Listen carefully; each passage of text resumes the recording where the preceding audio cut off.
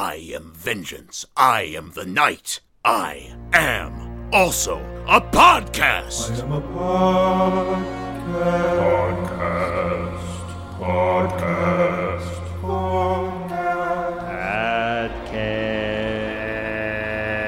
Whoa! It's a show. It's a show. Audio only, though. What is it about? If you have time, I can tell you that it is a podcast about Batman, a Batman podcast. What did you want me to say in this part? It's a show. Yeah. yeah! I am a podcast. Whoa! Hey! Interviews with fans and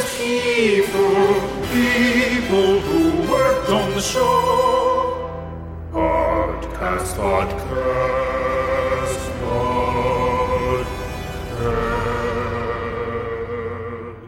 Welcome to Batman the Animated Podcast. I'm your host, Justin Michael, and you're listening to an interview variety show for your ears based on the legendary 1990s cartoon Batman the Animated Series.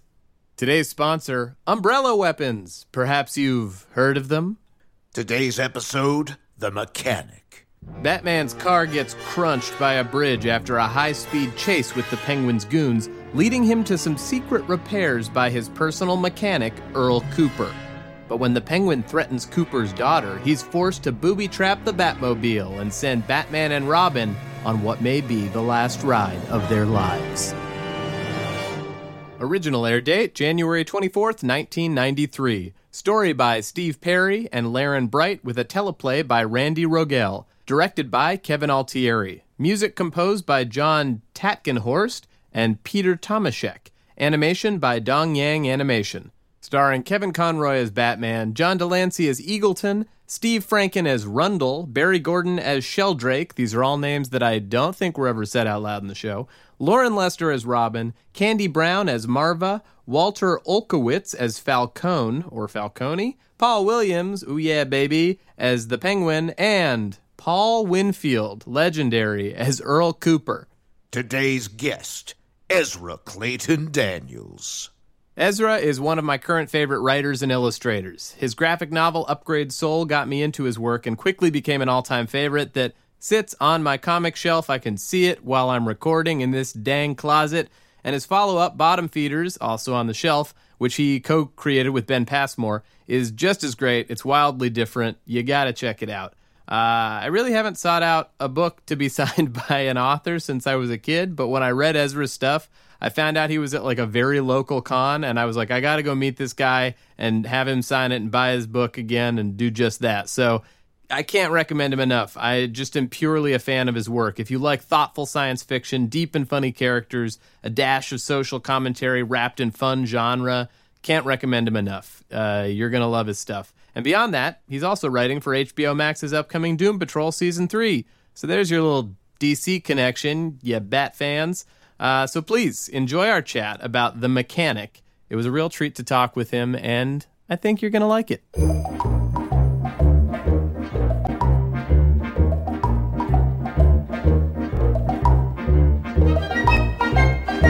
Well, here we are. We're doing it. We're sitting across from each other virtually. How are you, man? I'm doing great. How are you doing? You know, good. Relatively good. Yeah, it's all relative. But it's great to finally do the show. We've been talking about this for a long time. I know. I guess it's truly been maybe a year or so. And I think I bugged you initially just because I read your graphic novel, Upgrade Soul, and then Bottom Feeders. And I just fell in love with your work. And I was like, I got to talk to this guy, have an excuse to to chat in some capacity that seems professional. Thank you. I appreciate it. Yeah, and thanks for your diligence. I know I've been squirrely. It's been a crazy year for lots of reasons, but yeah. I don't know. Nothing's really gone on. I don't know what you're talking I guess you're about. right. It's been pretty chill. But also, yeah, you've been working on Doom Patrol, which you were able to like announce publicly. Writing the 3rd season? Yeah. So that was my big thing. So I put out Upgrade Soul and Bottom Feeders, which you mentioned, and those books both just opened up a lot of doors in Hollywood, so to speak, this year. So I've been doing a lot of screenwriting for the first time. So it's been a very exciting and just like work-packed year. I think it's like I have the type of psyche that I'm one of those people that everyone hates during the pandemic, where like I deal with my emotional stress and depression by burying myself in work. So I've been insanely productive this year, and I haven't dealt with a single emotional issue.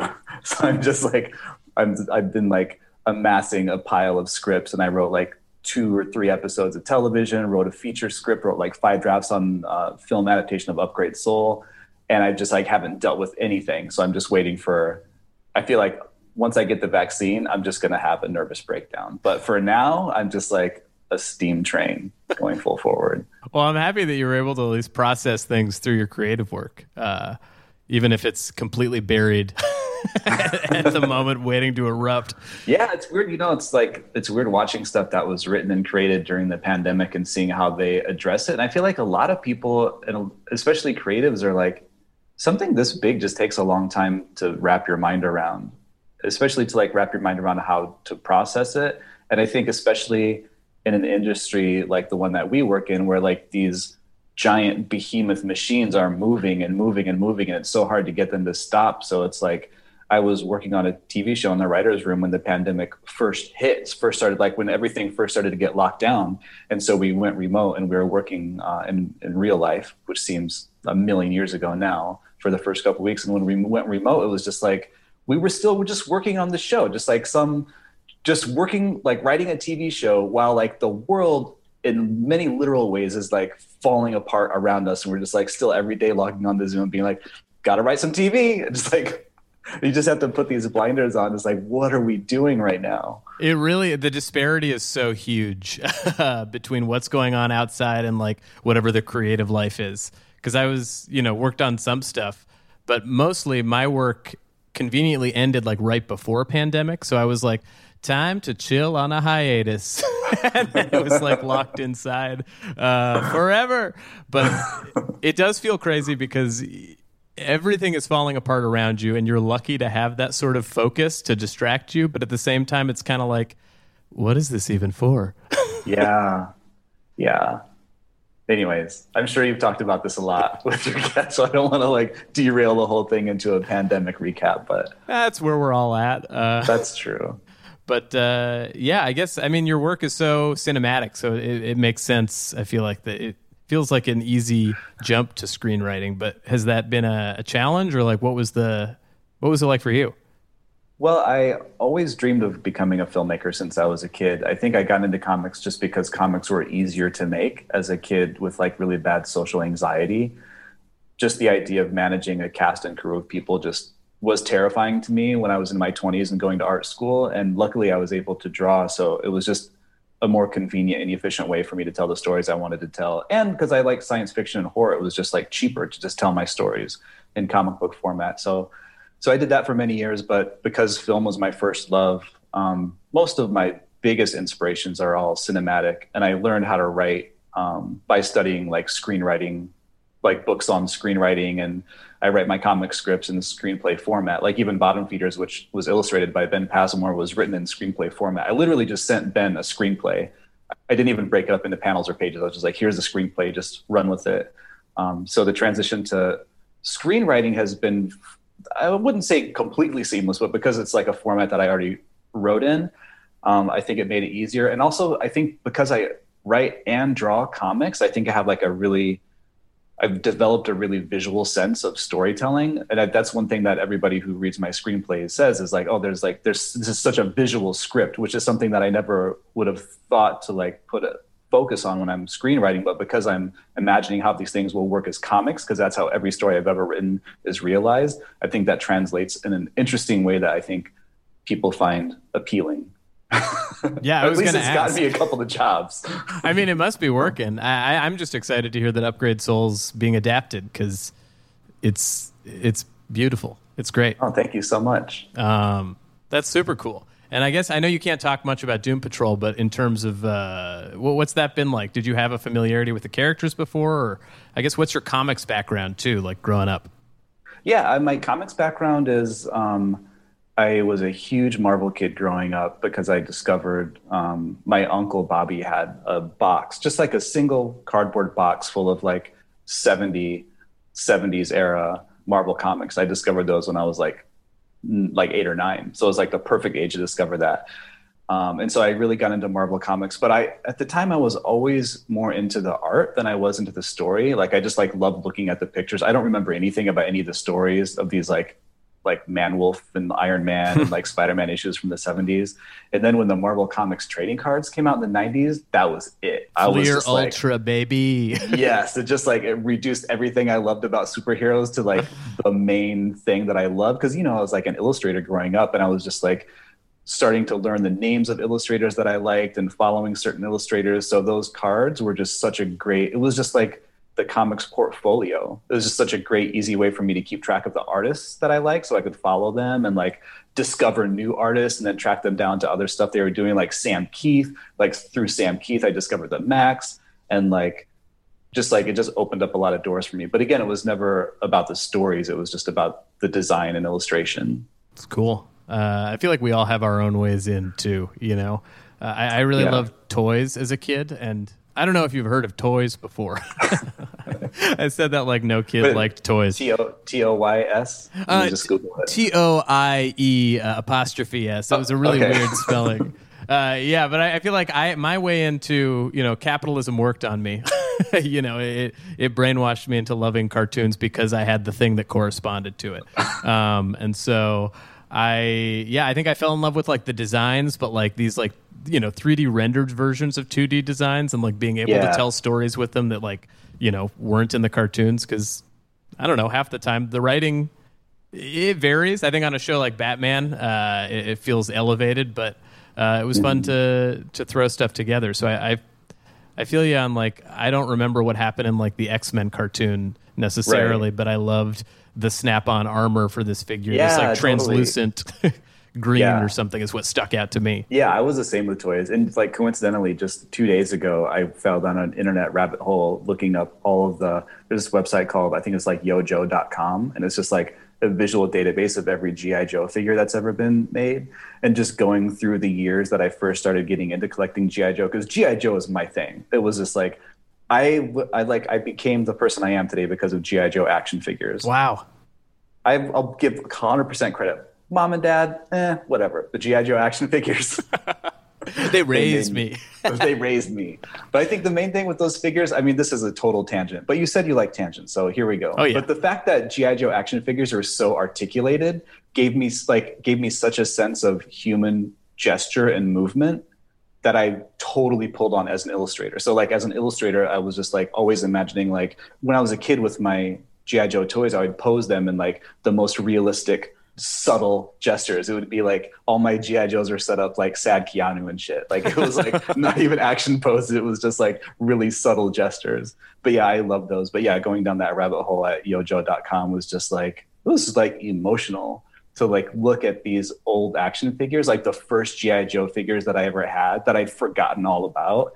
It was just like, yeah. Yeah, well, they're weird. They're like deep and emblematic and like symbolic. Like they carry that weight because they were just there during childhood, even though they're, a piece of plastic. Yeah, totally. Yeah, and like you were saying about just like how these like the images and the design of these things were so divorced from the story. Like all of my favorite G.I. Joe action figures, I don't even think they were even in the show. Like I only like these figures because of the way they looked, and they looked like I'll get into this when we talk about the episode that I watched, but like I was so attracted to black male action figures because they reminded me of my dad, and I was so starved for those images in just pop culture.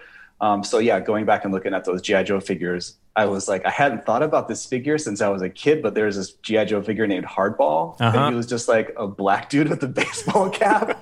It was like my favorite. He was like the lead in every adventure I ever had, and I didn't know like anything about the character. It was just like, that's my toy. Yeah, I mean, hell yeah.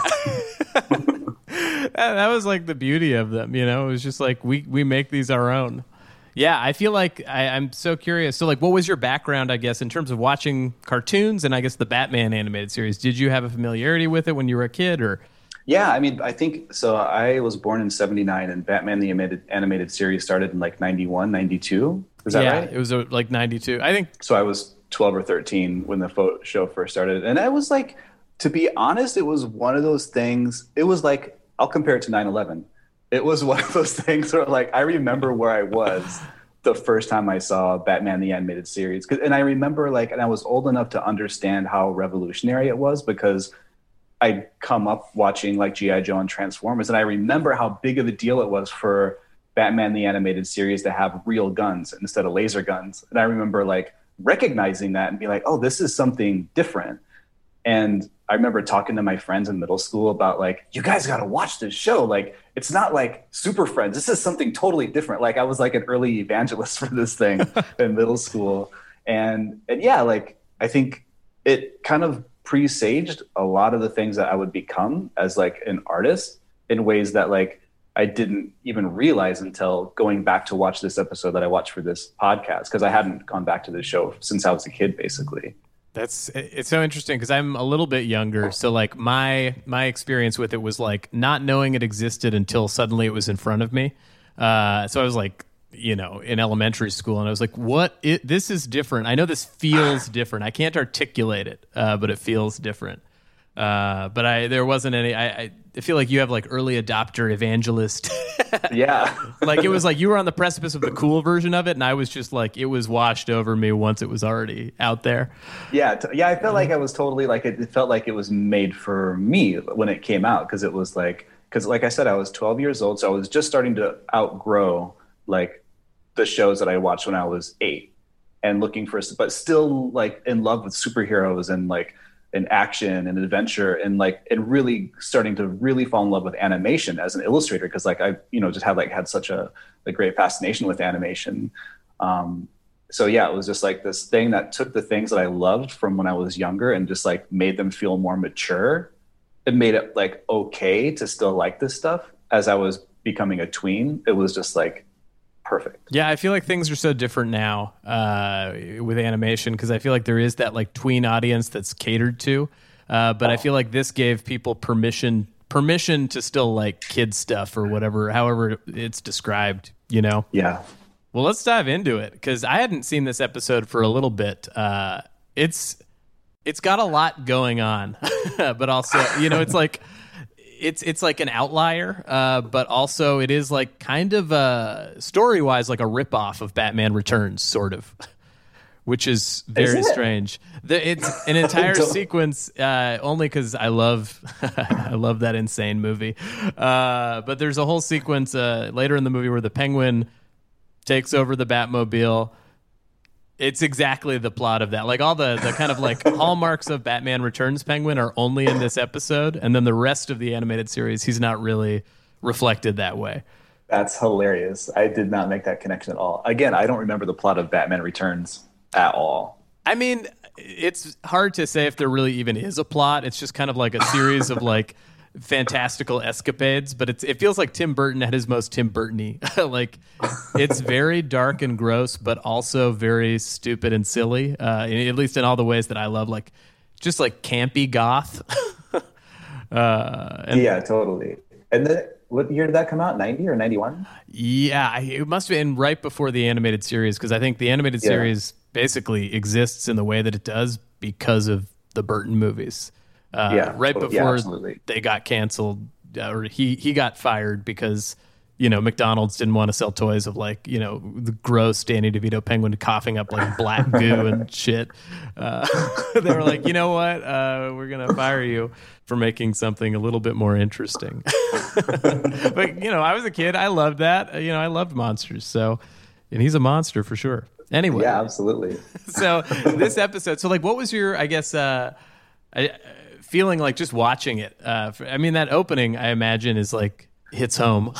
Yeah, totally. Yeah, I think, like I was saying, there's certain things about this show that became like touchstones in the way I kind of became an artist. I think the main thing was just like the sense of intentionality behind every single decision, starting with the opening sequence. And like, I don't know what the word is, but I want to say like stayed or just like quiet. There's just like something really like controlled and like evenly. I don't know what the word is. I'm not being very articulate right now. No, but I hear you.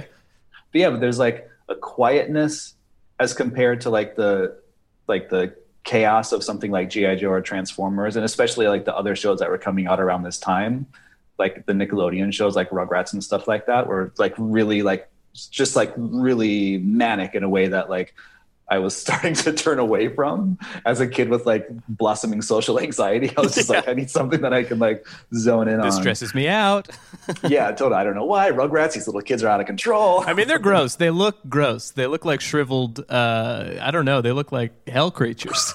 Yeah, totally. And I love that about them. But I think, yeah, there's something. I think the other thing about Batman is like just the sense of like the focus on design. Maybe that's the word I'm looking for. But like not only the graphic design, but just like the compositions of every shot and like the color compositions and the choice of like dynamic angles that you just never saw in cartoons were just things that I was just starting to learn about perspective and like color, not color theory, because I was 12 years old, but just like how to use colors to kind of like tell stories, or like how to choose colors to like design your superhero costume.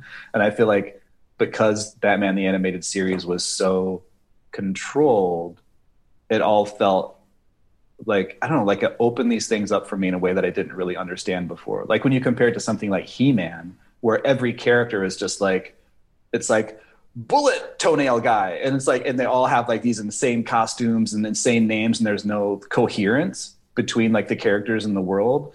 Batman the Animated Series was like, everything was so controlled and coherent and consistent. So yeah, it was just kind of a revelation for me. Yeah. It really, I'm surprised that it wasn't as motivated by toys as every other cartoon, at least at the time, because I feel like He-Man characters were created for the action feature or whatever, like, you know, this Stinkor smells or, you know, that kind of stuff. Yeah. And you mentioned earlier about like the 2D, like the way that toys took 3D characters, or not 3D characters, but these 2D characters and turned them into 3D objects. I always felt like the animated series toys were the first toys that I ever saw that actually really looked like the cartoon. And maybe it was because the cartoon had such a distinct flat look compared to like Ninja Turtles or whatever. But I remember those animated series toys were like, oh, they're so stylized. Each one of those little toys was like a sculpture.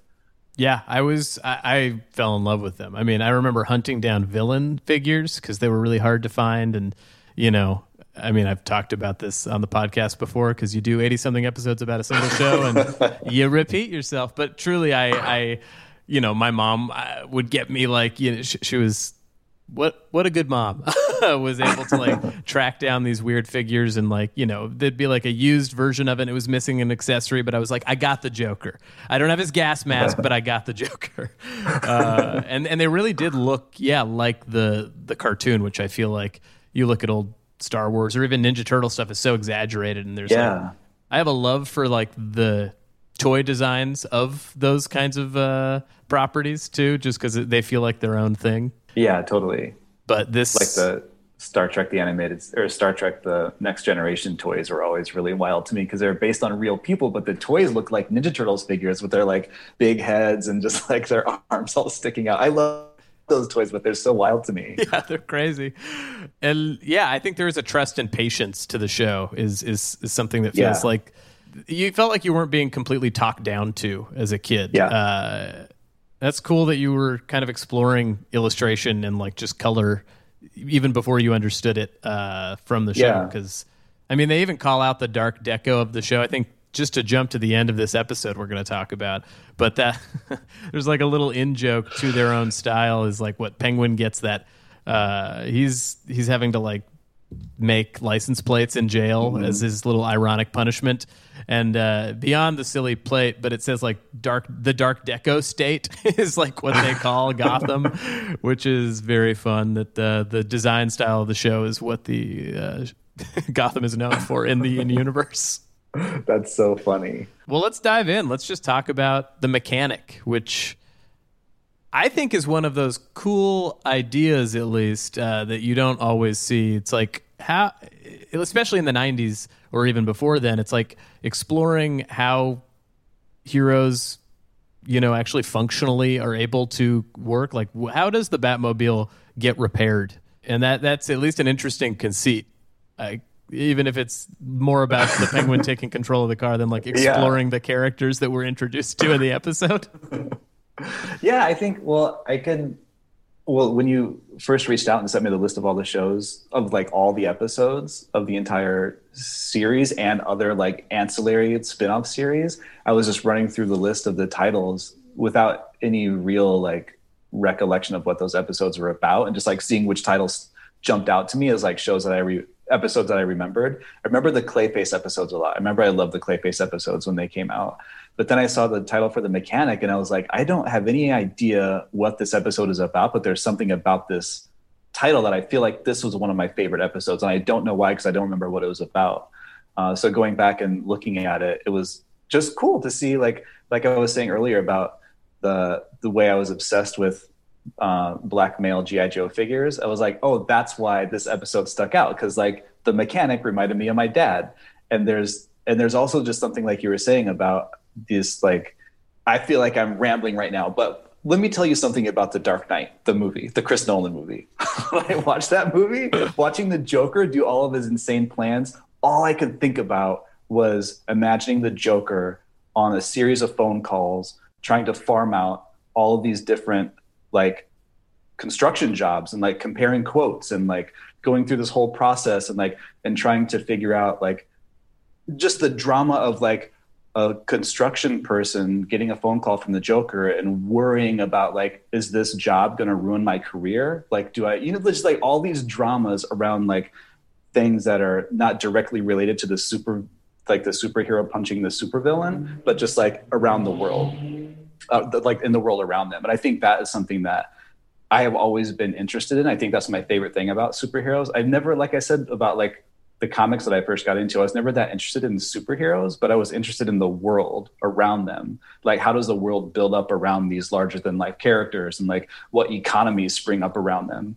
And I think this episode may have been like the birth of that interest, but I feel like it was super interesting to see like the origin of the Batmobile and how does the Batman get his car fixed when something happens? And it was just like answering those questions was really exciting to me as a young kid. Yeah. I mean, totally. There's so much to dig into there. I think just speaking to that, yeah, I think the older I've gotten, the stuff that I'm more interested in are like, as you become an adult and realize how much work goes into anything.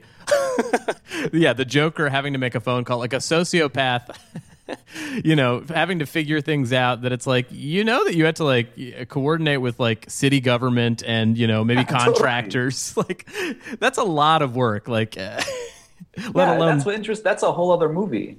I really would love to see, and I feel like we've seen kind of like gentle stabs at this, and usually it's like comedy or parody of like, the insurance companies that must pop up around like superhero citywide damage. Yeah, exactly. But I would love to see that like in more depth in like, these Marvel movies, which I don't think we'll ever fully get. I mean, I think we kind of dive into it, but there's still broader strokes. Yeah, there was the Dwayne McDuffie created comic called was it Damage Control? I believe so. That was their whole thing. I think they made an appearance in one of the Spider-Man movies, so hopefully it'll go down that path. I mean, Dwayne McDuffie, I feel like contributed to so much of what is like great about all these like cinematic universes and animated universes. Yeah, exactly. Yeah, I think he totally had a great grasp of like what was interesting about these characters, which was just like the characters are the symbols, and like the interesting thing is like what gravitates toward that symbol.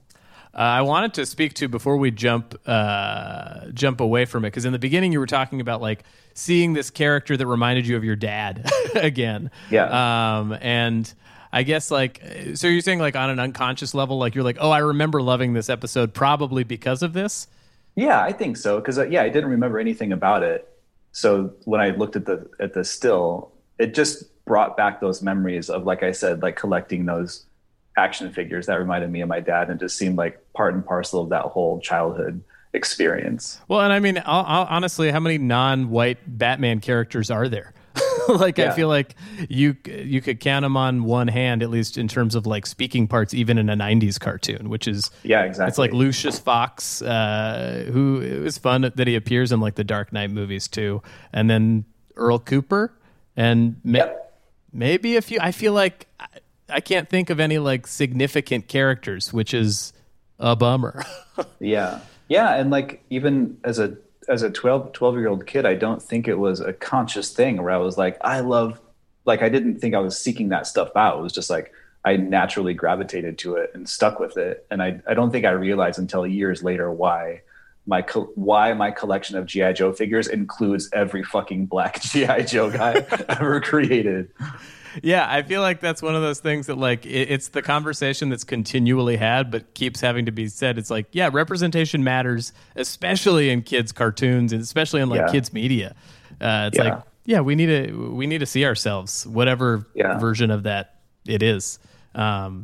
I wish we got more. Honestly, I feel like the character is kind of short-shrifted. Like we don't get much with him. We do get like a nice long backstory, but it still is like, yeah, I thought that was great. You know, it's like, and here's why I love Batman. Not like, here's what my life is, and my daughter who is mostly gagged for the entire episode.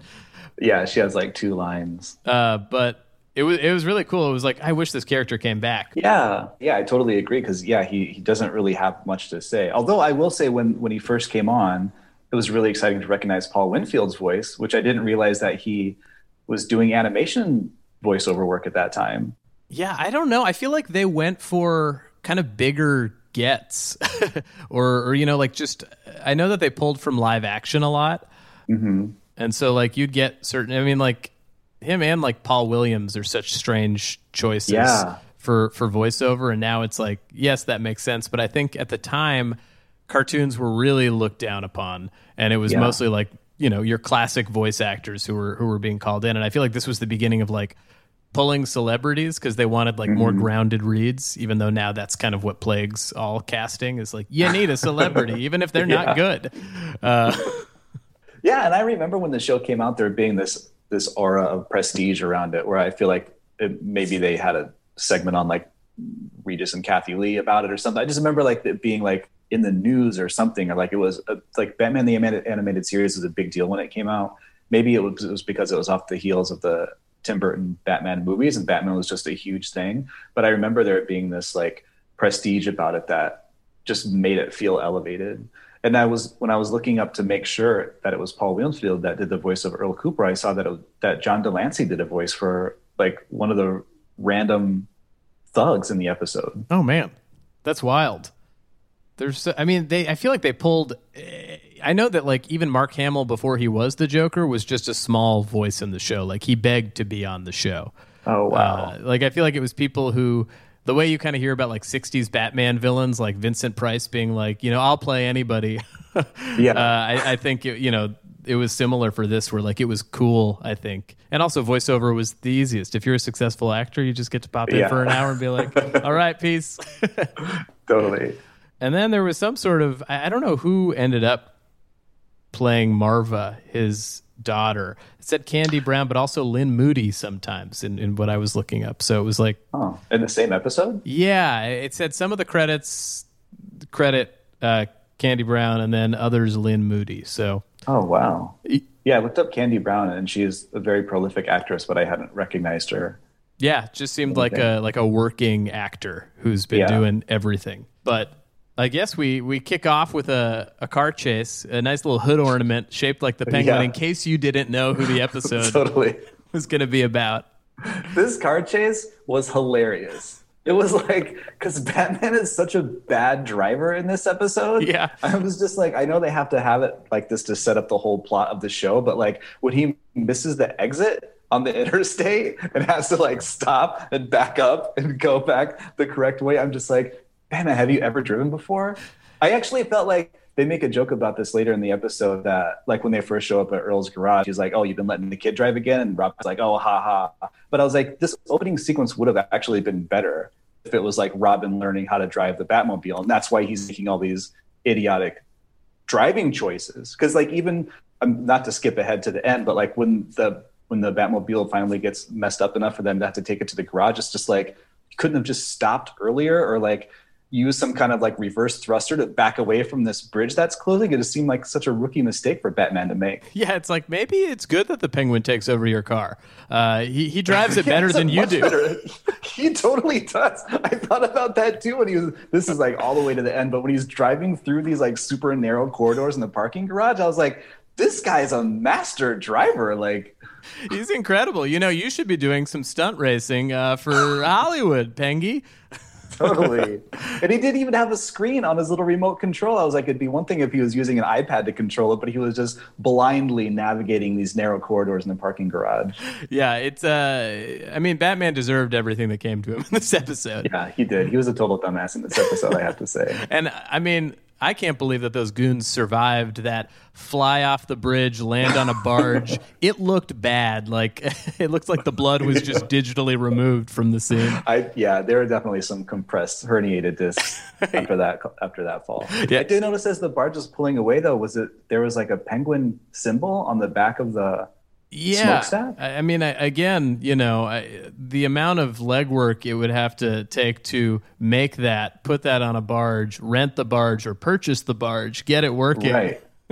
So I guess my question was that barge intentionally there to catch those guys when they jumped off the bridge by the penguin, or was it just like a nod to like penguinness? I don't know. My assumption was that it was his barge to catch them. But this is like truly the most fantastical this penguin appears in the show, I think. Like, yeah, he really, I wonder how early into production it was. Like, I think it maybe was episode 55, but like they just churned out a bunch of scripts in the beginning. I think they just got an insane order. They were like, make 60 episodes in a short amount of time. And I think they like dove more into him as just kind of this like low stakes villain who has like an inferiority complex and is like, you know, acts high class, but nobody cares about him. Yeah. But this one was really leaning into like kind of 60s goofy, like giant rubber ducky sitting on a throne that, which exactly. felt at odds with like some of the other episode, or at least the realism, I guess the amount of realism you can get in a show with, you know, Clayface. But I still think that feels more grounded than this episode did. Yeah, there's a darkness that was missing from the penguin, I think. I agree. Yeah, he felt a little more Joker-like, especially toward the end where he was just kind of giggling as he was controlling the Batmobile. I mean, it was Paul Williams did an amazing Joker laugh. I was like, he'd be a great fill-in Joker. But yeah, the characterization seemed to veer a little bit away from that, like, depravity. It felt like they were introducing you to him in, like, one line I wrote down was, perhaps you've heard of my umbrella weapons, which is an insane sentence. Perhaps you children at home want to be introduced to who I am as a character. And even like, like, what are you supposed to do with that information? Like, it's not the most intimidating threat. Like, you better be careful or I'll beat you with my umbrella. You're like, all right, man, you know, here's a guy who can shapeshift his hand into a spiked ball. I'm, you know, no offense, not that worried. Yeah, he's definitely a broader, goofier penguin. But yeah, we have this insane chase, and I feel like a lot of the shots are really cool. I mean, I think you talked about it earlier, but I think it takes money and time to, you know, I think board these episodes with more. I mean, they feel more like comic books too, which animation usually has to skimp on. Yeah, and it was cool watching the show, like not having. I mean, there's just like they don't really. I mean, it really makes me sound my age when I say they don't make shows like this anymore. But just like the basic 2D cell animation is something you don't see very often, and it's really apparent when you go back seeing like what corners they could have cut and chose not to cut. Like there's this one shot of like, so the climax of the chase in the beginning is this drawbridge rising up, and then one car goes under it and the Batmobile gets smashed under it when the drawbridge comes back down. And the angle at which they showed the drawbridge lowering and rising was like, it was at like a dynamic angle from like a helicopter style shot looking down. And so the drawbridge was in perspective. And so when they animated the drawbridge coming down, they had to like actually animate. They had to redraw this bridge for every frame of animation. Whereas it would have been so much easier to just show it from a flat 2D, like straight across shot. Mm-hmm. So they could just like lower this object down without having to redraw it over and over. And I noticed like there are several instances in this episode alone where it's just like, it would have been a lot easier for them to not animate that, but for some reason they just animated it. Yeah, it feels like they were trying to make a statement and like a splash. Yeah, I don't know if people realize basically what you were just saying. You know, how much effort goes into just a different perspective of the same thing that you technically don't need, but Yeah. it looks cooler, hopefully. Yeah. I remember working on the last show I was on. It has a lot of like insane, fantastical stuff, and there's like an episode where like gravity is switched and things are flying away, and it's all difficult. But I remember the creator of the show and our like supervising director, they were like, the hardest thing is having these two characters carry this plank of wood in a realistic fashion and cover a hole. They were like, this is the hardest thing in this whole episode. Why did we do this? That's so funny. Yeah, there's a shot at the end of this episode that was kind of the same thing, where it's like the hardest thing to animate is like things interacting with each other, like either characters holding an object or characters touching each other, because there's just like so much to keep in mind. But there's a shot when Batman is like, we'll get to it later, but I'm just going to talk about it now because it's on the subject of like animators making more work than they need to do. But when Batman, he's got his like glider and he's chasing the car down, and the car finally gets like smashed under the semi truck, and he lands with his glider on, and the tail of the glider like hits the concrete and sends up a bunch of shower of sparks. I'm just like, why? It was just so weird, because it was like, did Batman mean to do that? Did he break the glider when he landed? But it would have been so much easier for them to just have him land normally and like not have the tail hit the ground. But yeah, it was just like, awesome. Yeah, it was. I mean, that's the stuff. I feel like every other shot was something cool happening. Like once the silence was over, you're in for kind of unnecessary flourishes in the show. I mean, there was a point, this is, again, just kind of racing towards the end of the episode, but I think, like, Penguin, when he's kind of baiting Batman in the Batmobile before he controls it, like, stops short and forces Batman to hit him, but, like, there's, like, exhaust that comes out and a fart sound effect, I think. Noticed that, too. As we talk about how like grounded and groundbreaking the show is. Totally. I don't think I did not remember that there was a fart sound effect used in any Batman episode. It's clearly a fart sound. It's like Hanna-Barbera like can sound fart noise. Yeah, from an exhaust pipe. Anyway, I guess I just had to say it. It wasn't even related to what we were saying. I definitely noted that, though. So we come, Batman gets his car crunched and, it's kind of pulled up, which I think is like a pretty fun thing to see. A creative way of ruining your car after pointing out how indestructible it is. They're like, yeah, how would you hurt the Batmobile? Yeah. Yeah, and I maintain that Batman was a dumbass this whole episode. It was a totally idiotic mistake. I think it was really cool, and it was cinematic the way the front end got crushed under this bridge, but I did kind of wish that it was a little more worthy of a defeat for the Batmobile, because it seemed like a totally random, innocuous car chase, and Batman just like was drinking earlier in the night, or I don't know what his problem was. But I will say, when the front end got crushed, we see most of that shot from an interior shot of Batman and Robin like reacting to the car getting crushed, and you see them bouncing in their seats as like the lower end is getting sunk under the bridge and the back end is getting launched up into the air. And like there's really great animation in that 1 second shot, like when they bounce in their seats and they're just like, you just have a really great sense of the weight of like the car and their bodies in the car. I thought that was really great. Yeah, I mean, I feel like that's one of those shots we were talking about where that's Exactly. so much harder to pull off than some other stuff. Just actual real physical weight and gravity. Yeah, and totally unnecessary, but yeah, I totally caught it. Yeah, my theory is sleep deprivation. I don't know if the dude drinks. I can't tell. I feel like he would have some sort of like limit. I feel like he's probably keeping everything out of his life that he views as related to like scum. Totally. His hard lines that he draws. But it's like, hey man, you're up every night. You're a human. You got to sleep, and this is what's going to happen. Yeah. You're gonna get your car messed up and almost kill everybody on the freeway. Right. But we from there, I think do we go to meet Earl or do we see the Penguin pissed off? One of those two things happens. Yeah, I can't remember. We go to the Penguin's lair, but I can't remember if that was before the garage. Well, I feel like we go to the garage. Yeah. Because I remember them driving into like the abandoned factory. Yeah, we see this like exterior that seems kind of like seedy and spooky and is, it's like, I get it as like the guise of, you don't want to know where the garage is, but like also Earl has to work there. Like, it's like, come on, man.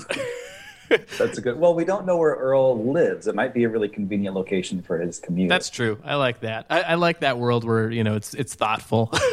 Yeah, he just lives across the river. He just has to drive across the bridge, and he's right at work. It's just, and maybe he's like really like introspective and kind of a loner. He doesn't like working around a lot of people. The parking has got to be great at this abandoned factory. It's great. Yeah, he can play the music however loud he wants. Nobody else is there. Perfect. I want a garage in an abandoned factory now. Yeah, honestly, like that's the workspace we all need. Yeah. But we meet Earl and his daughter, and Marva, I believe, is her name. Mm-hmm. We pretty much, this is the first time we learned that Batman has a personal mechanic for his car. Yeah. So it was an interesting introduction, just this kind of like assumed relationship, which is a cool way to drop you in. But as a kid, I was like, have we met this character before?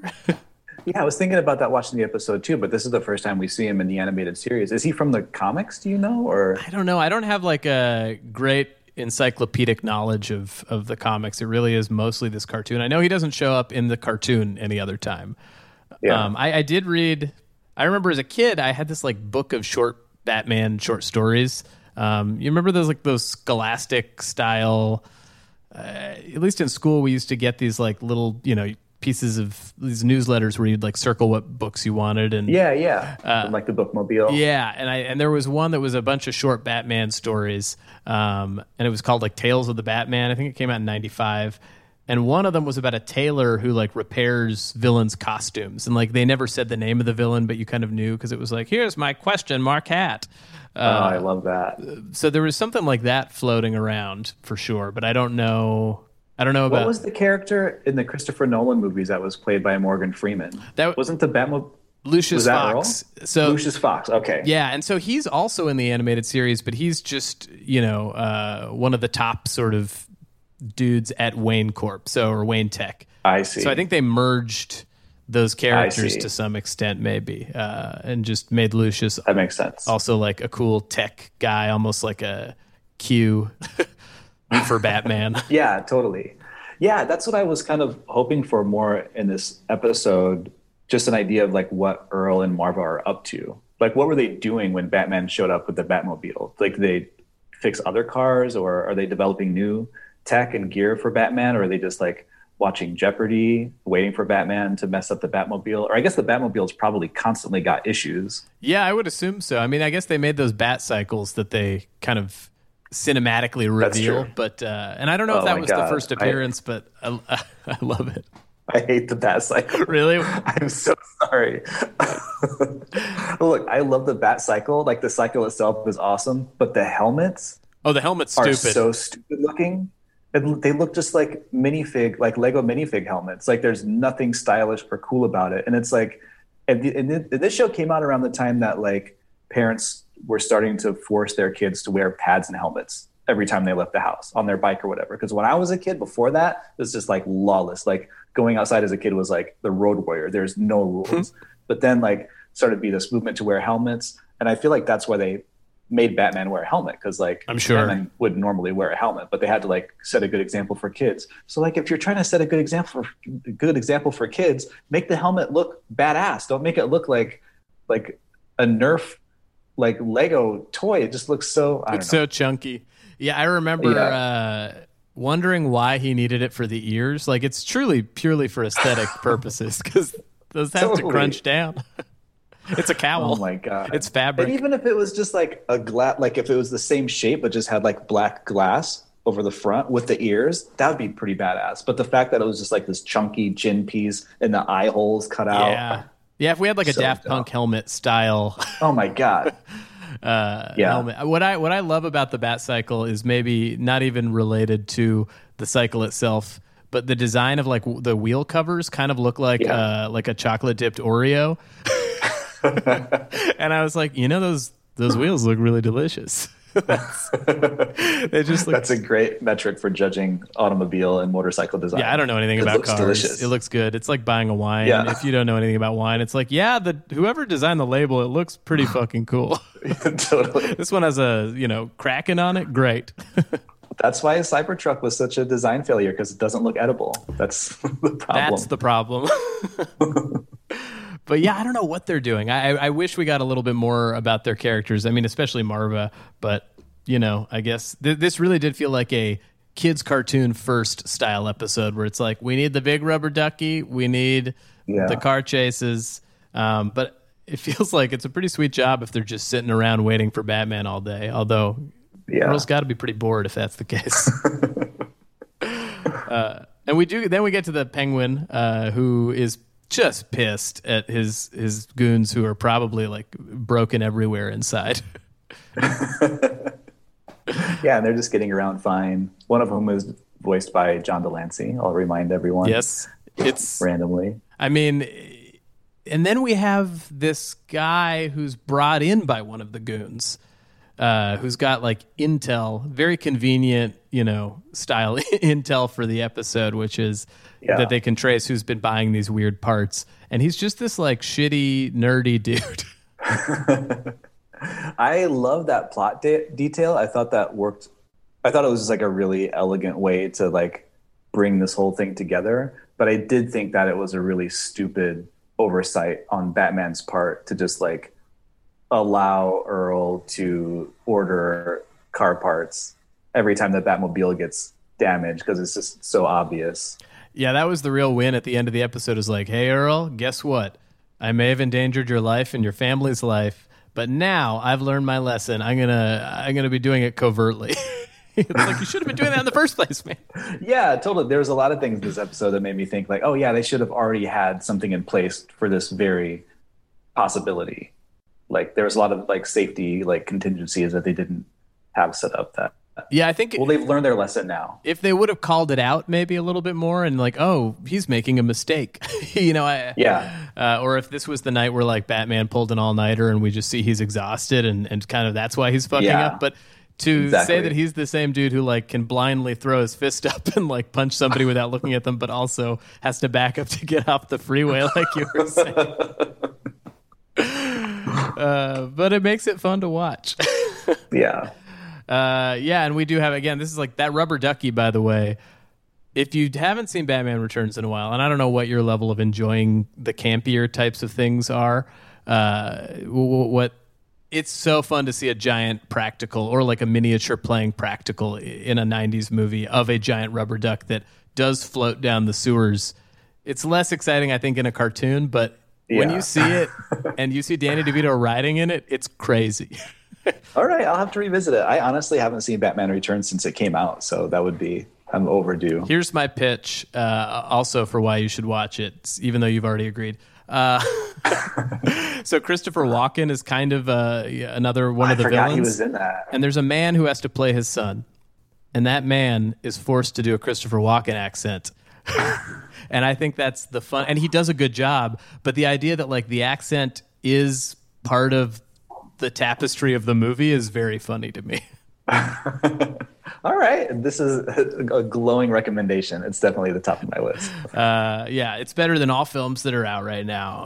I will say, of all the Batman movie sequels, I would constantly get this like Batman theme stuck in my head.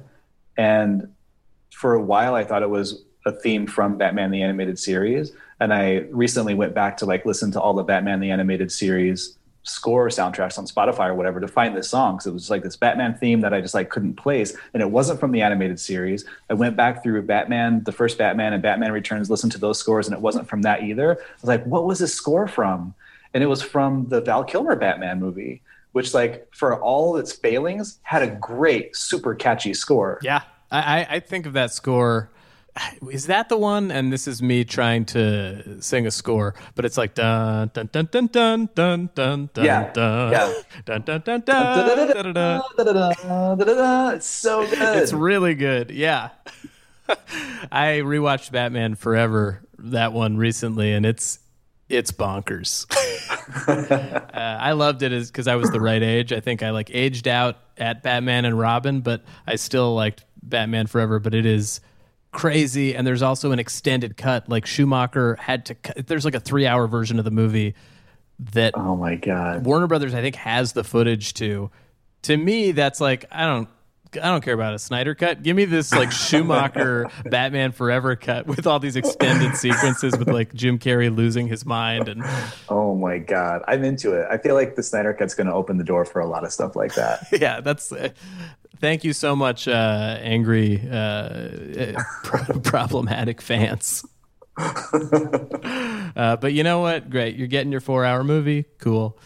Everybody's happy. Yeah. Well, some people are happy. Yeah, some people are happy. Some people, I don't know if are mad. And some people maybe won't watch it. So we get, let's see, we get this stooge who's sent to his death, we can presume, by spiraling down a drain. Yeah, pretty sure he's dead. Yeah. Which seemed a really short-sighted choice on the part of the Penguin, because this guy could have been great intel for future schemes. You could have tracked down Batman's secret identity, probably. Yeah, exactly. Well, just short-sighted all around. Yeah, I mean, everybody's fucking up in this episode. Yeah. Amateur hour. And then we basically get the Penguin showing up to force Earl to do his bidding. Right. And that's where, by threatening Marva, which I feel like is the only reason Marva exists in this episode. Yes. Is to force Earl into doing She is the damsel in bidding. distress the entire episode. Yeah. Which I felt like obviously is stupid, and if I was writing this episode, I would have changed that. I would have had the Penguin bring in the stooge guy into Earl's thing and then kill the stooge in front of Earl and have that be like the threat instead of having this like random secondary character that doesn't ever do anything. Yeah, I felt like there were so many unnecessary characters. Just even having all of the Penguin's goons. Like, why wasn't the Penguin driving the car in the first scene? Yeah. I don't know. It feels like just a lot more work for design, for voice casting, but I mean, it's fun that the world feels filled out. Yeah. Well, like we were saying, they loved giving themselves more work than they needed to do. So this is just more examples. Let's have twice as many characters in this episode as we need. Okay, let's have a flashback in which we have even more characters. I didn't remember any of this. So this is, he like holds Marva hostage. And he's like, so why do you help the Batman out? What's this deal? What's the deal with your relationship? And we kind of get Earl's backstory that he worked at Global Motors and he was a whistleblower, which I didn't know what a whistleblower was when I saw this as a kid. Yeah. Yeah, I thought that was a super cool backstory. And it was very like anti-corporate in a way that I have adopted as an adult. So this maybe also might have been like a foundational brick on that kind of ideology that I've adopted. But yeah, I thought it was a cool backstory. I will say though that I have a outstanding question that you might be able to answer, which is that why the fuck was Batman spying on this random car company's meeting? That's my question too. I mean, a very conspicuous device too. It's like shaped like a bat and right behind his head. Totally. I don't know. I have no clue. I feel like, it was like, okay, this is the part of the story we don't know about and we're being dropped in and like, we're just seeing it from Earl's perspective is my kind of generous take on why. Yeah. But, assuming like Batman's been working to, kind of catch these corrupt car makers. Yeah, I guess that's a good point, is they were already kind of corrupt. But also maybe another possibility is that Batman was already in the market, as we'll see in a few scenes, for a new Batmobile. So maybe he was just like spying on all of the auto manufacturers in Gotham to see like which manufacturer had like a person of moral integrity on the payroll. Yeah, a person with no moral integrity, somebody spying on them, trying to make sure. But I feel like that is like that it's hard to like Batman completely as an adult. Like you were saying, like, there's something really cool about, especially this version, like all the villains really come from they feel like products of capitalism, like they feel like products of these shitty corporations, making, Renew You like growth formula or whatever, facial creams, and then they pour them down Clayface's, throat or, all these villains come from factories. Even the Joker's pushed into like a chemical vat, which is like symbolically like that. But at the same time, Batman is still somebody who like, he's a billionaire. And I feel like his money is still being used in strange ways that are like hard to reconcile. But I mean, I don't know how you change the character. Yeah, I don't either. Yeah, I guess it partly is because Bruce Wayne is like actively a capitalist. He's not like someone who just like inherited a bunch of money and is collecting an interest on that money while he like spends that money to build his things, but he's like actively acquiring other companies and investing and making decisions. Yeah, it's to grow as well. I would love to see a Batman story where he reckons with that, at least now. Because, I mean, I don't know what these new movies are going to be, but I have a feeling it's not necessarily going to go fully down that path, but who knows? Yeah, it would be really interesting. I think that's maybe even more interesting than this whole like. I feel like in the past few years, there's been a lot of conversation and pushback on Batman being, and all superheroes just being like fascistic, or just like the fact, even like the argument against Batman being as like the guy who's like punching like underprivileged people who are just trying to survive, and like he's just like, you know what I mean? So it would be interesting to see like the capitalistic ties and how that.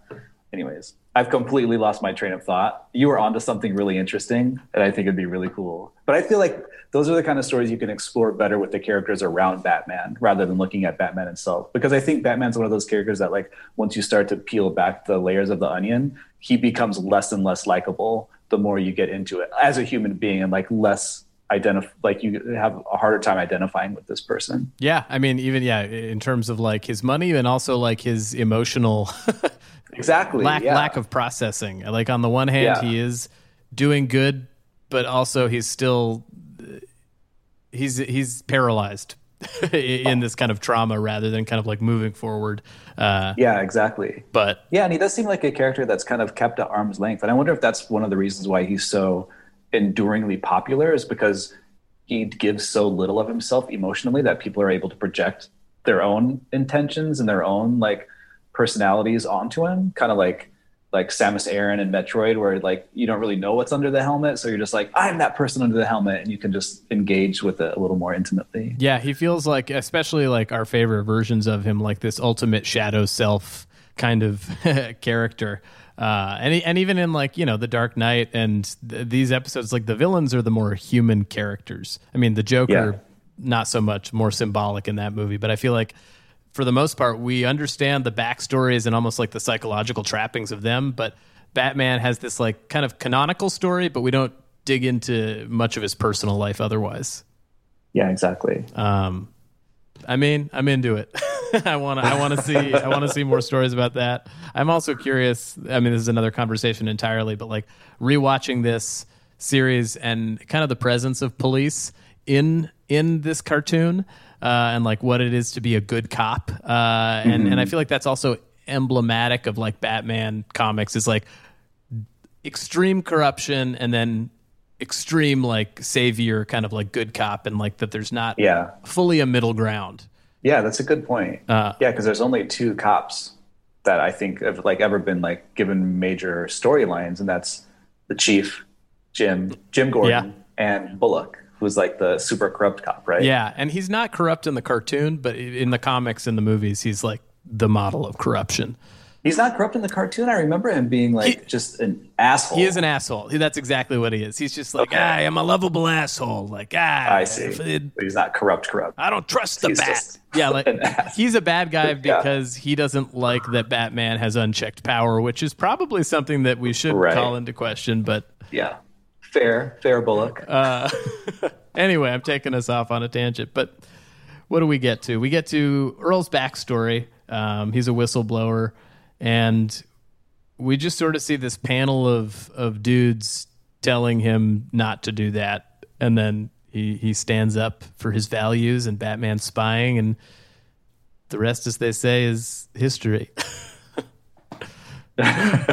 He storms out. I definitely was like waiting for there to be some kind of a racial commentary to this scene, because I feel like that was like a huge underlying theme that the show probably just wasn't in a place to explore. But I probably picked up on that a little bit as a kid, because it was just like this panel of white dudes, just like classic old white dudes.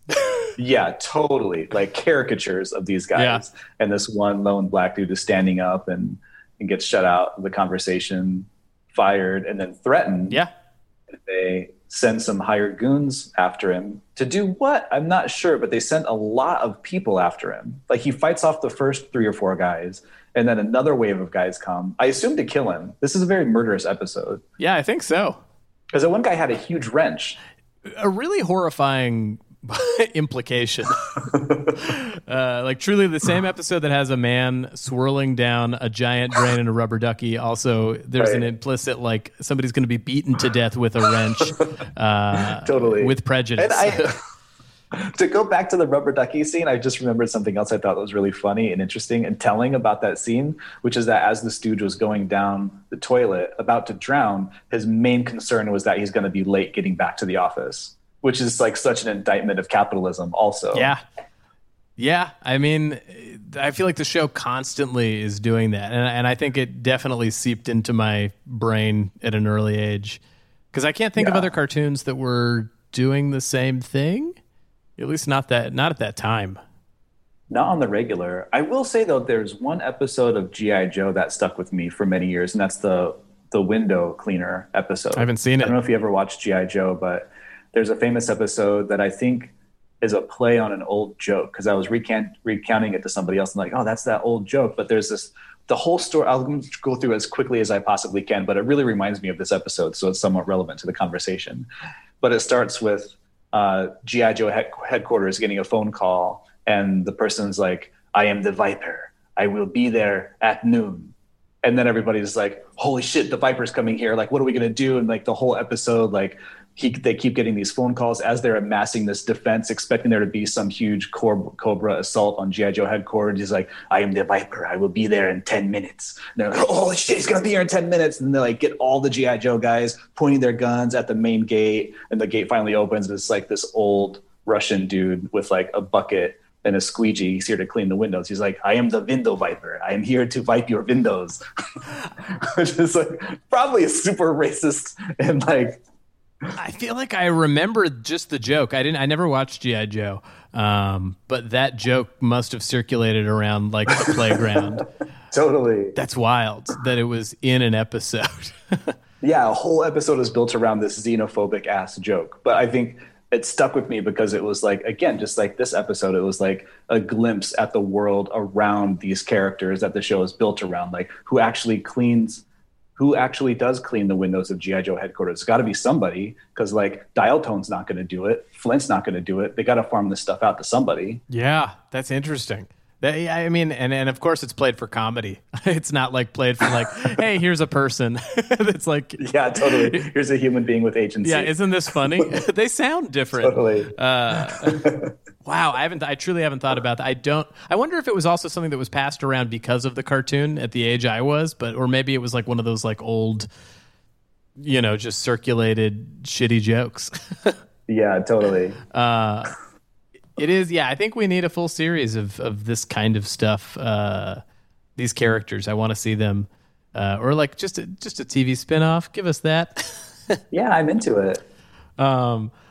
Well, where do we get to after Earl's flashback? Well, actually, for a second, we get that first Batmobile that pulls up, which I think is... Oh, yeah, the hoopty. I forgot about that. I didn't remember that this was even in the animated series. Like, we get, I think it's like a 50s design from the comics that like shows up puttering as after Earl has been saved. Later, Batman shows up and is like, I need a new car.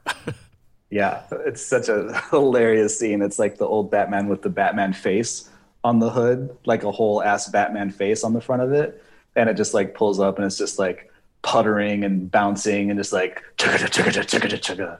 It just like the whole episode paints Batman as just like such a doof. Like, yeah, he's just driving around in this jacked up ass car, doesn't have anybody to fix it. Like, how long was he driving the car around like that? Well, also looking for Earl. Like, I mean, was he tracking him, or was he just driving around the streets of Gotham in a puttering car? As it's like, yeah, it's just him like pushing it out of a ditch in the snow. Please, Earl, you gotta help a brother out. Please. I don't know what to do. Yeah, I mean, remember, I was the guy who helped stave off that second wave of wrench guys. Those guys. Oh, yeah, the other thing I wanted to say about that shot, too, is like when Earl gets saved by Batman and they cut to that shot of like Earl with the shadow of Batman and the other bad guys projected onto him. I feel like that, to me, is like the quintessential Batman the Animated Series like shot. And it also just like focusing on the characters around the superheroes rather than like, look how awesome it is when this guy punches this other guy. But it's like, how does that affect other people, or like how do other people react to that, which I think is really interesting. Yeah, I clocked that shot too. Like the noir, I mean, it's just like these beautiful silhouettes. And similarly, it's not the same kind of shot, but I think when Batman eventually like reconnects with Earl after he's been kind of forced into helping the Penguin, that first shot of Earl coming out of the shadows, like he has this like heaviness to him, like his face isn't shown initially as he starts speaking, and it's just like this harsh black, and he like walks out and his face is like so heavy with like the burden of the knowledge, which I was like, oh, this is like, for what, you know, however goofy the writing of the episode sometimes is, I think the visual language is elevated. Yeah. If you pay really close attention to it. I also noticed during the shadow shot that Earl was like mimicking the boxing motions when Batman was fighting. Like he was like really projecting himself onto Batman. Oh, that's cool. I didn't notice that. Yeah, I feel like later in the episode we do get a little bit of Earl kicking ass. Yeah. Trapping people in tires. But that's fun. I mean, yeah, it's just little character flourishes that I think the details that they don't do in every cartoon. Yeah. Trying to see. So Earl agrees to be Batman's mechanic, right, after he pulls up in the hoopty, and then the rest is history, right? Yeah, I think we then get to Batman arriving at the station, Earl kind of giving him these broad hints about the air conditioning unit. Yeah. What does he say? He talks about the basement. Yeah. Yeah, we got to clean something up in the basement. In the basement. And then he said he replaced the air conditioning. And this is the moment where I felt like if Batman was really worth his salt, he would already have like a secret code word. Like I felt like for sure that's why Earl was saying that weird shit in this scene, was because that's Batman and Earl's secret code for when something's wrong and Batman's going to know. But it wasn't. Earl was just like trying to lay these subtle hints, and Batman was just like, okay, Earl, whatever. I did love that reaction of Batman weirded out by somebody where it's like, all right, man. Totally. Whatever. Cool. Well, I'm going to hop on these Oreo cycles and head on out. Put on this cool helmet. So funny. Oh, yeah, and I forgot that Robin totally had like 90s sitcom boyfriend hair. Oh, yeah. Which is, I think, distinct to the animated series versus other approaches to the character. Yeah, just very, like, gelled for sure. Yeah. Gelled as hell.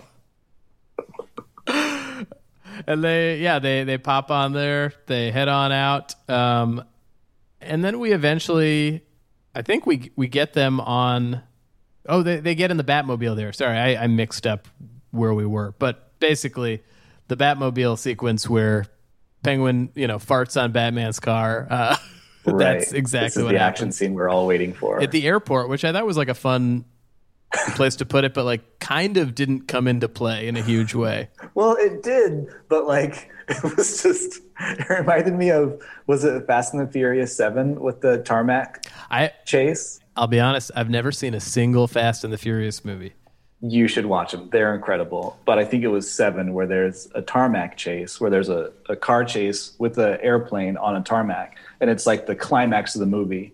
And so it's drawn out over the course of like 20 minutes, like a 20-minute climax. And it's all just on a straightaway on a tarmac. So this like plane is trying to take off on the tarmac. And these cars are like driving around underneath it and like shooting or bouncing or jumping or whatever. And this plane is driving on this tarmac in a straight line for 20 minutes. And you're just like, how long is this tarmac? It's like a 30-mile long tarmac because all these cars are going like 100 miles per hour. But the airport in this episode totally reminded me of that, because it's like when they first drive onto the tarmac or whatever, and Penguin takes control of the car, first thing he does is like drives it and like fakes him out like he's going to crash into a brick wall. Like, why is there a brick wall on the tarmac? Yeah. And then he turns around and then he just drives straight into a parking garage. I'm like, why is there a parking garage entrance that you can drive into right off of the tarmac? Yeah, there's like no real logic to it. And I feel like there's a bunch of other, like, there's like a semi truck on the tarmac. Well, that plays into the climax of the shot, but I'm like, why is there a semi on the tarmac? Yeah, I felt like there were a few things where like, we need to make this a set piece with different elements, and where could you drive a lot? And then just kind of placing everything around it. I wonder if it was, I feel like it could have been a studio note that ended up putting it on the tarmac, because they're like, I can imagine somebody being like, this scene would obviously be more exciting if the Penguin was driving the Batmobile through Gotham City, like through alleys and like through watermelon carts or whatever, and like terrorizing the citizens of Gotham. But then some exec was just like, well, but how does the Penguin see where the car is going? If like once it goes around a corner, the Penguin can't see. So it has to be in like a big wide open place so Penguin can control it like a remote control car. And they're like, well, we could put it on a tarmac. Yeah, perfect, because there's airplanes. But then they just ended up going straight into the parking garage anyways, where Penguin can't see. The hardest place to drive, maybe that was, even if you're not, yeah, exactly. in an action sequence. I would love to know the story behind that. Look, I know I keep saying it. I think you're going to love Batman Returns for that very reason, because that's what they do in that movie. But the Penguin is also on one of those like bouncy, like it's insane. He's on like one of those springy like playground, like almost like horses. You know, there's like a big spring in the center. Yeah, he's on some version of that as like a toy. Maybe it's a Batmobile, maybe it's something else. But like he's controlling the Batmobile from that, bouncing up and down insanely as he drives it through the city. So, ask and you shall receive, Tim Burton style. Maybe they had to differentiate it from the movie. I don't know. Maybe because there was some choice. Yeah, I feel like for them, maybe they were like, we've got to ground this. And their version of grounding it was still, putting a parking garage right off the tarmac. Insane. And then eventually Batman has his very like Adam West style aha of like, of course, like basement. Yeah. That's what term racers use, when they're about to crash or something. Or about to like. And it was honestly way too late for him to make that connection. Like it was it was like 7-year-old children would have figured this out before Batman figured it out. And it was for those 7-year-old children to understand, probably. Exactly. Yeah. So they could feel that sense of like, yeah, I figured it out before Batman did. That's probably what it was. Yeah. Which is, I get it. I still think it's one of those things that I think the kids are smarter than they were assumed to be. Like, I feel like some of the episodes, they really treat you like an adult, or at least like an adult can kind of watch it with the same sort of perspective. And this one definitely felt noted up for sure. Right. We need to hear it spelled out in the middle of an action sequence. Right. Yeah, and then in that case, the whole thing about mentioning the basement. So like when Batman first picks up the car, Earl's like, I have to clean something in the basement. In the basement. It's very important that I clean something in the basement. And by the way, I fixed the air conditioner switch on the car. And Batman clocks both of those things. But the basement thing really is meaningless, because that only leads Batman to the conclusion that Earl was trying to tell him something in this final scene that we're talking about now. Yeah. Because like everything's going wrong. And then Robin says something about like, we're going to fall off of the parking garage or something. And he's like, fall down, basement. He like makes this like connection. That's what he was trying to say. The basement. Basement. Cooper. Earl Cooper. He went down to where? Where could he have gone? Yeah. It is a long road just to get to something that could have been like, Earl mentions the air conditioning. That's all you need to know. Exactly. Yeah. And I feel like yeah, because then Robin could have been like, we're really in the heat now, Batman. And then Batman could have been like, the air conditioner. Yeah, there's a much simpler way of getting to it. I feel like they knew that there was a racing term and they kind of wanted to play with that. That must have been it. And I feel like the smarter version of the script is probably like, Batman clocks it, but the audience doesn't know. And so we can still be along for the ride. But there's some sort of like Batman is holding it over the Penguin, I don't know. I feel like it's an exec note to, keep the stakes high in some capacity. Yeah. So who knows? It may not be the writer's faults.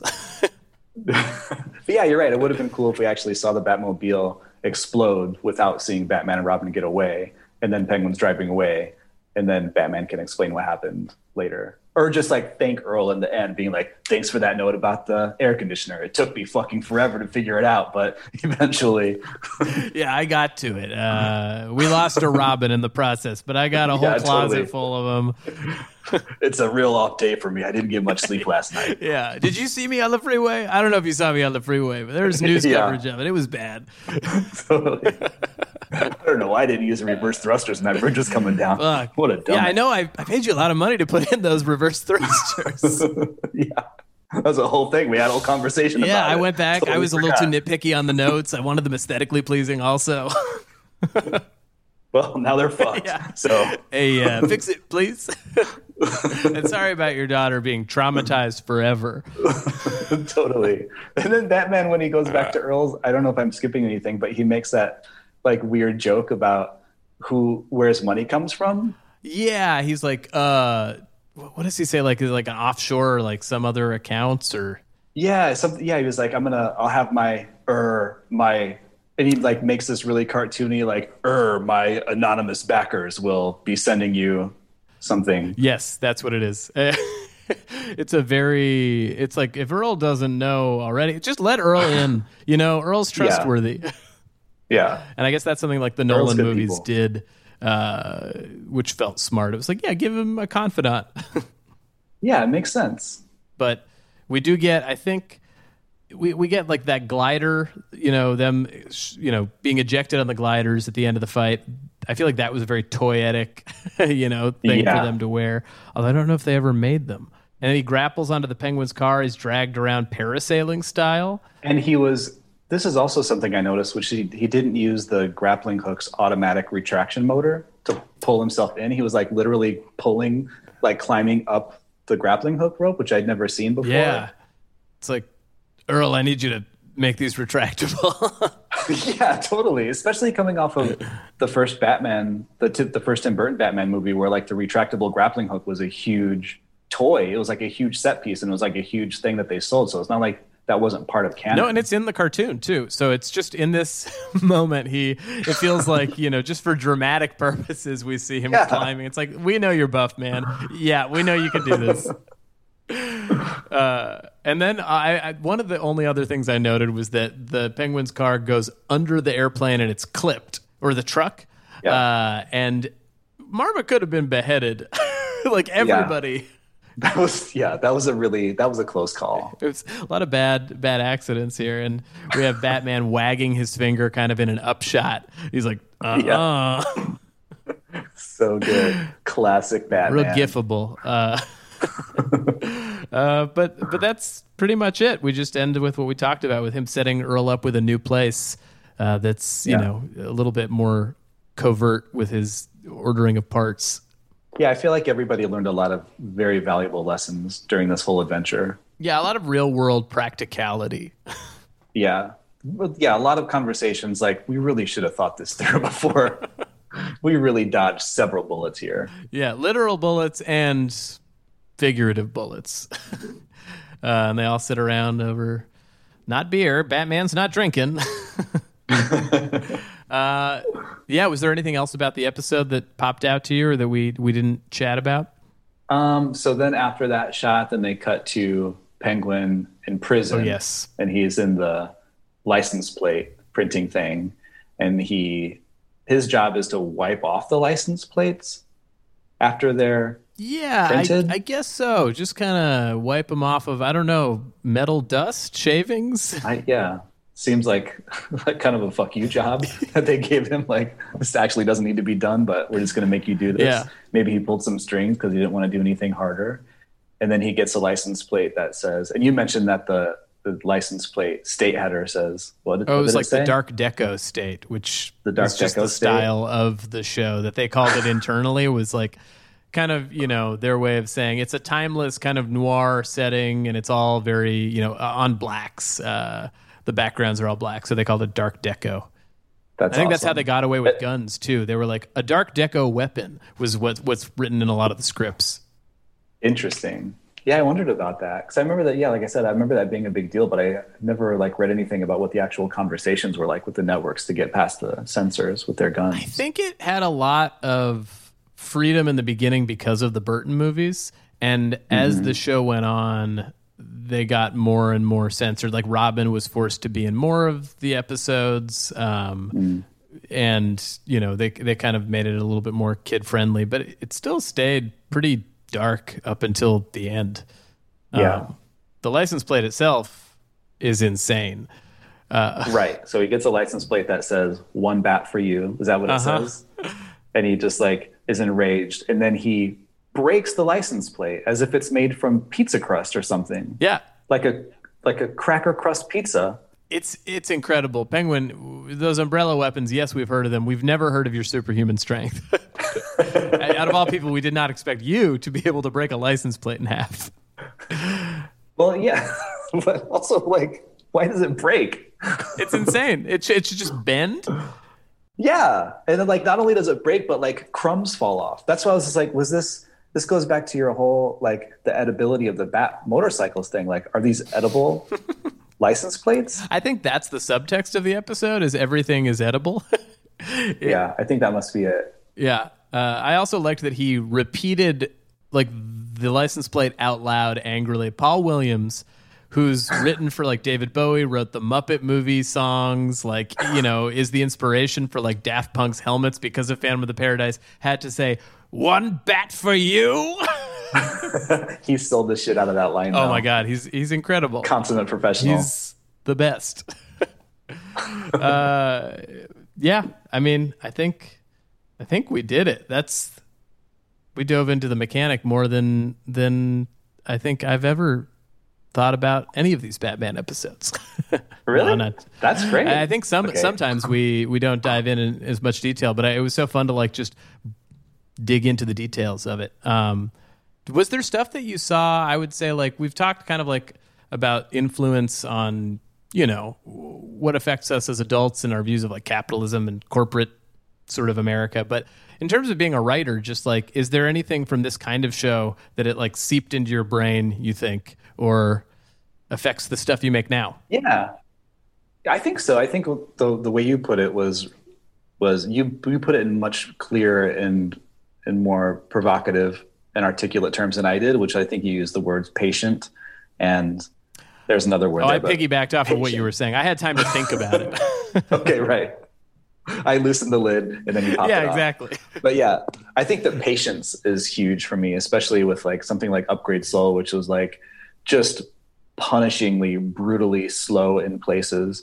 I think I took some, like, license to make choices like that because of maybe things like Batman the Animated Series that would, like, came on the heels of shows that were nothing like that, shows that were just, like, totally frenetic, totally chaotic, and then this thing comes along that's just, like, really controlled and really patient and really had a lot of respect for the intelligence and patience for the audience. I think that's definitely part of it, and just like the design, again, like the design of not only the world and the colors, but just, like, the compositions of the shots, the way characters exist in these spaces and move around in these spaces. I think that's a huge influence on the way I, like, block my comic book panels when illustrating. Yeah, it's interesting to hear. I should have said as an illustrator too, because I feel like you're sometimes doing just writing duties and then sometimes doing it both, which is such a singular.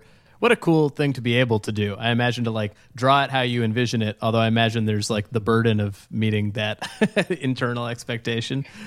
But yeah. It looks great. Interesting to hear you say, like, punishingly slow, because I feel like reading Upgrade Soul, for me, it was very hard to put down. I would read it before bed every night when I first, it was like a chapter or something, but I was like, it maybe doesn't have, like, action all the time, or, like, the kind of, like, high concept stuff, but I feel like the characters are so well developed and interesting that and there's such, like, a uneasy mystery to it that it never felt slow necessarily in, like, a negative way.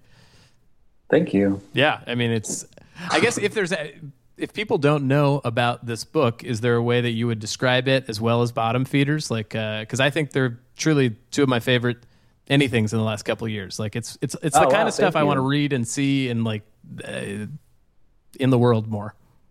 Oh, awesome. I really appreciate that. Well, yeah, so Upgrade Soul is my first major graphic novel. It took me 15 years to finish it. It came out in 2018, and it won the Dwayne McDuffie Award for Diversity in Comics. So that was a really cool introduction to that world. I got to meet Phil LaMarr and Charlotte Fullerton, Dwayne's widow, which was really exciting.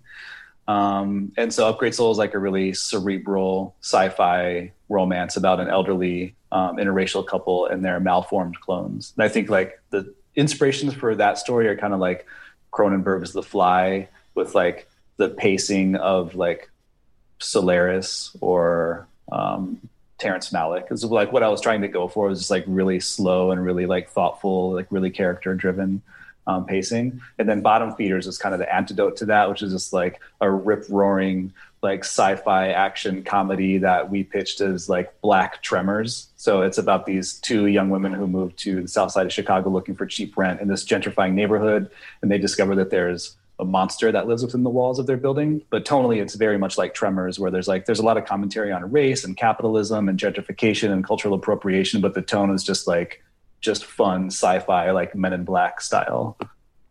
It's so funny too. I think both of the books, I think Bottom Feeders maybe a little bit more overtly, but like I feel like you also use comedy in there. Like when I think of like Solaris, it's interesting to hear that because I'm like, oh, I wouldn't have clocked that initially, but I'm like, I think these characters are like naturally very human and real and funny in ways that like I'm more engaged with them maybe than some of the movies that, like a Cronenberg movie, but I feel like I see all of the tapestry of it. So they're both great. If you're listening and you haven't read them, go out and buy them. Also, they're on Hoopla, which is how so you can check them out for free. That's how I initially read Upgrade Soul. And then that's awesome. I love Hoopla so much. It's amazing. I'm constantly telling my girlfriend, like, let's cancel Netflix, Hulu, all these things. Like Hoopla and Canopy is like all the content that we need. And it's so easy and the libraries are so good. And we're lucky, or at least you live in LA